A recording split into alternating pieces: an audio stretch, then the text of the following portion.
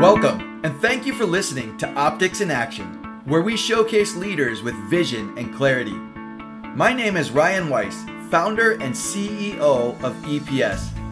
Our team is focused on enabling companies to align people and process for increased revenue, profitability, and scalable growth, while reducing the frustrations of your employees and customers. If you or someone you know is interested in applying to be a guest on this podcast, you can find more information at podcast.epsoptics.com. Let's get to our next guest. All right. Hello, everyone, and welcome back to another episode of Optics in Action, where we spotlight leaders with vision and clarity. And today I'm excited to have a guest with us, Dr. Sue Cain from the Corporate Learning Institute. I met her a few years ago, and we've been collaborating on DISC assessments, and she's just got some amazing knowledge to share. So I am super excited to have Dr. Sue Cain on today to spotlight her and the work that she's doing around the DISC assessments for professionals and organizations and all these types of things. So Dr. Sue, welcome. And Thank you. We're excited to have you on. What can you tell us about yourself and the Corporate Learning Institute? Happy to be here, Ryan. Thanks for having me. So the Corporate Learning Institute was actually founded in South Haven, Michigan, as the Black River Center way back in the late 80s, everybody. And we were responding at the time to a need for an increased interest in team building. And we had a conference center actually on the ground in South Haven where we serviced many teams and groups using what we call ropes courses. So if you can imagine, here in the Chicago area, we have several. Our current partner is the Wheaton Park District, and I recommend their course very highly.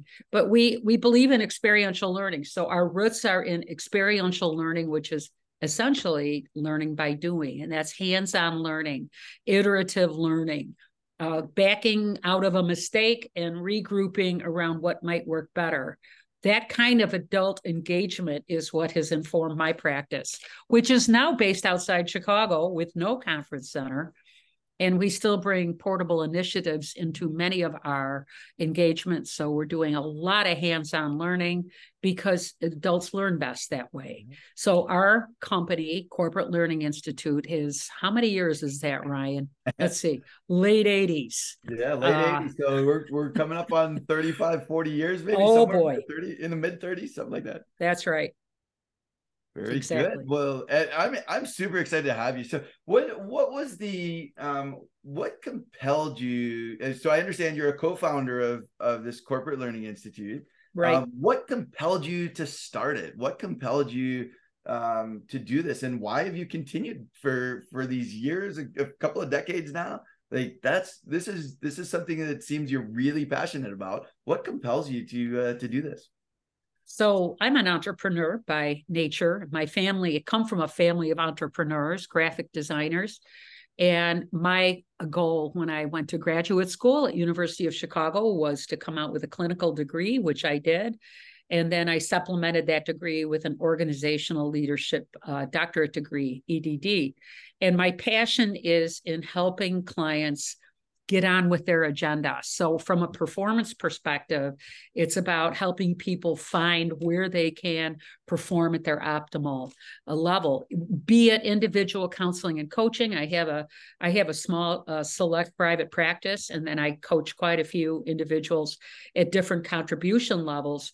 But primarily my passion is, honestly, it's helping teams and organizations really get on with their agenda and make their work life happier, more productive. And that's what we do. I do a great deal of organizational performance building with online and in-person training and development.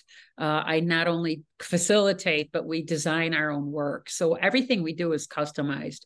That keeps me very curious, Ryan. Like, what's going on in this scenario that we can intervene and help with? And we can't fix the past, right? We can't fix it. So we're going to look at the future, and we're going to think about how to build that best future together. I love it. That may be one of my takeaways for this is you stay curious, right? I think if we're always curious and always learning, it's one of the things that gets me really excited about helping with people and process and alignment is every time I go into a new organization, I get to learn about some new way that something's manufactured or some challenge that they're dealing with as a team and the struggle between handoffs between departments and all these types of things. So staying curious, I think, is genuinely, showing that we care about each other and that we want to learn. I think is often probably draws your audiences to you. Probably draws the teams together in Yeah. a way that people like sharing. Is it? Do you find that experience? Oh, yeah. From a thorough needs assessment, be it a series of conversations or surveys, you can really discern what the learning objectives or needs are of any given client. And that's the art and science of putting together what we think of as customized training or coaching. We don't do anything off the shelf, as it were here. We're really a custom house. Like if you walked into a bakery and there were wrapped goods in there, you'd kind of, like in a little cell bags, you'd probably say, oh, did they make that here? We are definitely a custom bakery. We kind of go through that process, as you said, of curiosity and finding out what isn't working for a client, what their pain points are, what their potential gains might be, what the culture looks like, how we can begin to best assist them in moving forward, whatever forward looks like. Yeah. So to do that, we still use some of those outdoor activities that we haul indoors many times. Sometimes we're in the outdoors, but many times we're in the indoors. And when we're online, we're using all sorts of mental gymnastics to keep people engaged. We don't talk at people, we talk with them. I love it. So what does what types of teams or clients benefit the most from what you do? What are kind of the teams or clients that you enjoy working with or that enjoy working with you that get value from the activities and the ideas that you've got? Geez, so that's a tough one because we meet teams where they are and we meet leaders and individual contributors where they are. And we've had such an amazing career path from working with the writers of Cirque du Soleil to the heads of Washington, of government heads, to coaching individuals from very high profile organizations all the way to family run organizations right near my home in the Chicagoland area. And so we've got this, bandwidth ability to kind of work across, if you will, all sorts of different organizational companies and kind of zoom in on where they are, where they need to go. And so through the years, we just got so much knowledge and we know what's not effective, what doesn't work. We know what works best in any given situation. Sometimes we're called upon to coach and sometimes we're called upon to train and offer a customized training. And frequently I'm working with very large corporations, multinationals, who were engaging in a series of Zoom team coaching or individual coaching sessions. So this is what we do. There's just no one profile I can cite, but I enjoy working with everybody, regardless of where they are, cross marketplace, and how can we jump in and be most useful is always the curiosity, right? Yeah, absolutely. So as you think about, I often talk about the intersection of people and process. So you come at the world very much through a lens, it seems, of people and leadership and teams and communication and personality, like DISC assessments or things like that. And I started my career very much in the chemistry and finance and like the world of things, right? It's like the world of things and numbers but what I've experienced over my career is that this intersection between people and leaders and leadership and process, the ability to have simple ways of doing things, and that intersection is where sometimes it collides. And so I'm curious for your thoughts on um, how do you work with people to ensure that they also have some processes or some ways of thinking about things or frameworks for getting things done? What's your process for sort of intersecting those two things?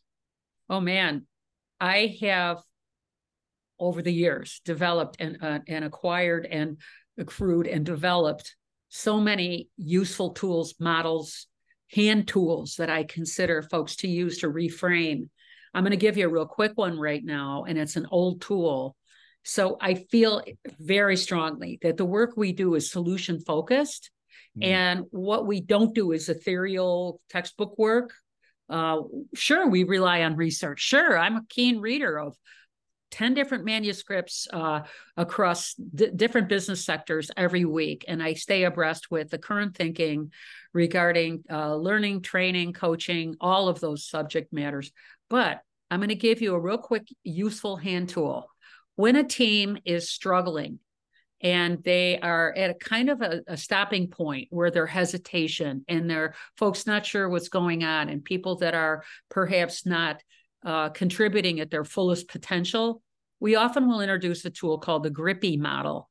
Now, you might have already heard of this, but many folks have not. And here's what it stands for. Imagine a triangle, and at the top of the triangle, there is a little section called goals. And this is where folks need to be clear on where we're going. Where are we going? What are our goals? Right underneath there is a little section called roles. What am I supposed to do? What are you supposed to do? How do we align that? Underneath that are work processes and procedures. Who gets to make decisions? Do I have to run this through anybody? How does workflow happen? At the bottom of the pyramid are interpersonal relationships. And that stands for G, goals, R, roles, P, processes, and I, interpersonal relationships. Typically, people come to us and say our group just isn't meshing. They're just not aligning. We're not getting the work done that we could. And what I find is that, and what research informs this, is that very often that those issues are felt at the interpersonal level, but they're actually stemming from the lack of clarity and alignment on goals and where we're going. Yeah. And perhaps that's because as a leader, I am moving too quickly and I kind of left my team behind, or maybe that's because I'm an extrovert and my folks tend to be quieter and they don't ask for the information they need. So they hesitate. And so we find that model, just the GRPI model that you can easily Google, or I'm happy to send folks, is just a useful, quick mind tool to use to say, where are we? Are we clear on goals, roles, processes, procedures? And as a result, how are our interpersonal relationships? So that model is from a researcher named Noel Tichy, and he did a lot of work on where conflict comes from. And what he found is that 80% of conflict comes from lack of clarity on goals. So I think that makes sense. As you're talking, I'm sort of thinking about different dynamics, different situations in my own life, or teams that I've worked on or observed, and that lack of alignment on goals and roles and process. And what was the fourth one? What was your I? Goals, roles, process, interpersonal relationships. Interpersonal relationships. And you can do a real quick 1 to 5. How clear are you guys on goals? 1 to 5, 5 high. How clear are you guys on roles? Yeah. 1 to 5. You can just do a real quick eyeball, we call that fist to 5. That's another model, which is how clear are you on how we're supposed to have workflow and who makes what decisions. Yeah. Oh, I'm at a 2, I'm at a 3, Yeah. You can just give a real quick survey orally, verbally, right? Yeah. And find out right. I suspect sometimes the leader might think that there's more alignment than some of the other people on the team, right? There might be a little bit of a distribution between different people on the team. Of somebody might think, oh, our goals are very clear and my role is very clear, and right, they may think that they're very clear in those things, but there may be other people in the team who aren't feeling that way. So perception is everything. Yeah, perception is everything. And I think I was mistaken. So when you do Noel Tichy was one of the researchers. I also have a Michael Brim. I like to give credit to folks that actually are due the credit. So as your viewers go online, they're going to see a couple of different people credited to this model. Yeah, Noel Tichy and others. And others. And others. But et al. Right? Yeah, awesome, very good. So as people are thinking about getting this clarity, so do you help then sort of investigate where this lack of alignment and lack of clarity is coming from, and help them develop training and ways of going about solving it? Is that the core to what you do? Yeah. And I like to think of training as an elaborate kind of conversation that's carefully sculpted to get at the issues that a client has. And so we're not training at people. So we're investing in investigating. Where are you and where do you need to be?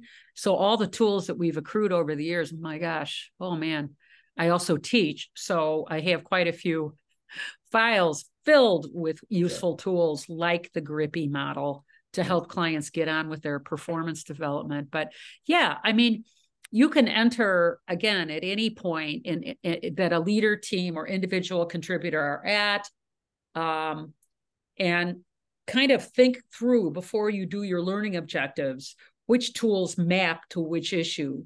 Because here's the truth: people have a millisecond in their careers to step away from work and focus on something else. A millisecond. Yep. And so the usefulness of this short-term solution-focused kind of practice that we have here is that we get right in and offer a useful tool that can be immediately used, not unpacked over 8 articles. Yep. Yep. And, So, and do you find that attention spans are decreasing?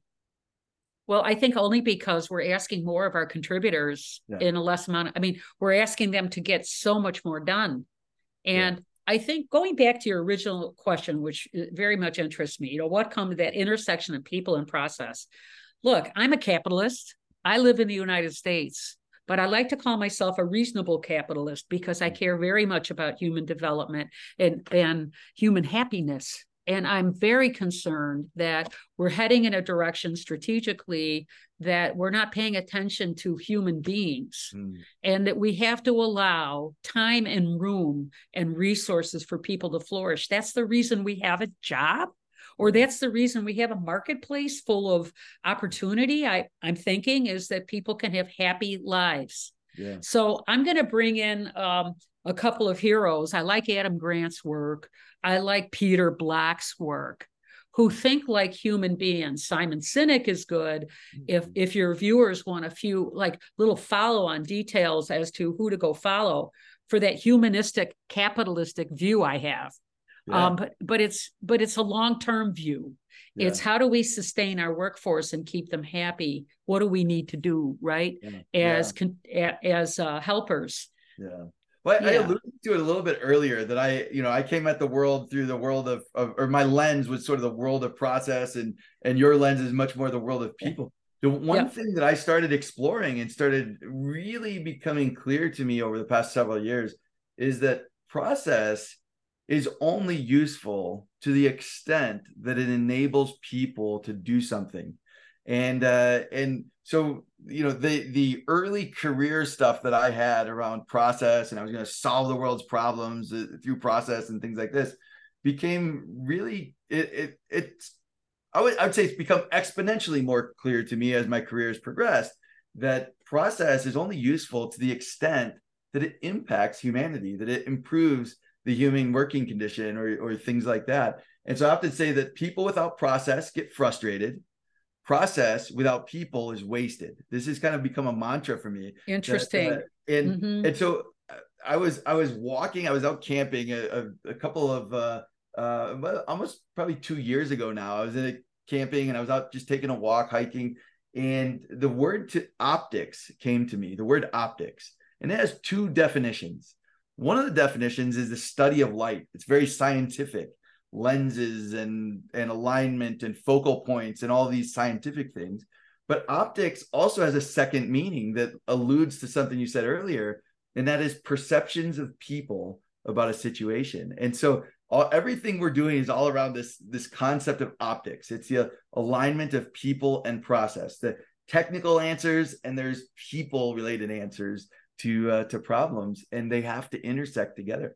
So this has been absolutely fascinating talking to you, Dr. Sue. Is Dr. Sue okay, or should I have called you Dr.? Yeah. No, I've been called worse. I should have asked earlier. But it's been absolutely fascinating talking to you. So how do people learn more about you? Where can they go to find out more about you, to connect with you, to learn more about some of the concepts and some of the things that you shared on this the podcast? Well, I'm going to send you the Grippy model for your use and for you to send out to your viewers. And then they can go to my website. It's corplearning.com. And we have many resources there. I'm happy to send a resource over if somebody were to contact you, and you could forward that to me and tell me, what are you looking for? What kind of hand tool, here and now, useful hand tool is needed in a given situation to help really unlock people in terms of their ability to move forward. It can be anything, time management related, leadership related, helping people feel more engaged, problem solving, conflict management and development, whatever the topic, believe you me, I have the tool.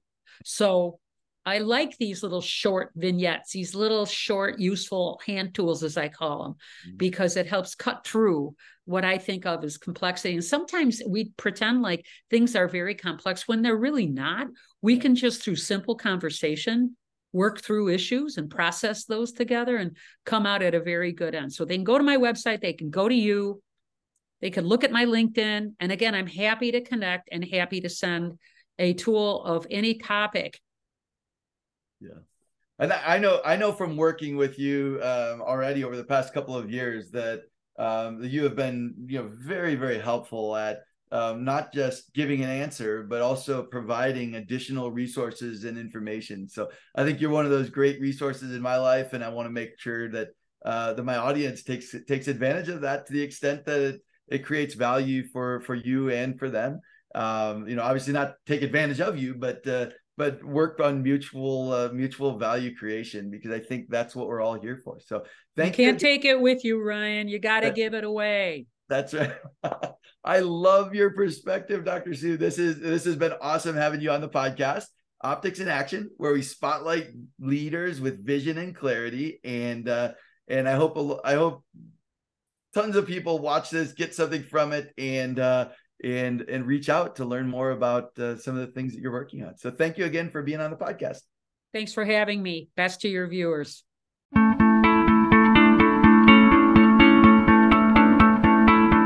Thank you for listening to the Optics in Action podcast. If you are interested in the podcast, we welcome you to subscribe on your preferred platform, follow us on LinkedIn, or learn more at epsoptics.com.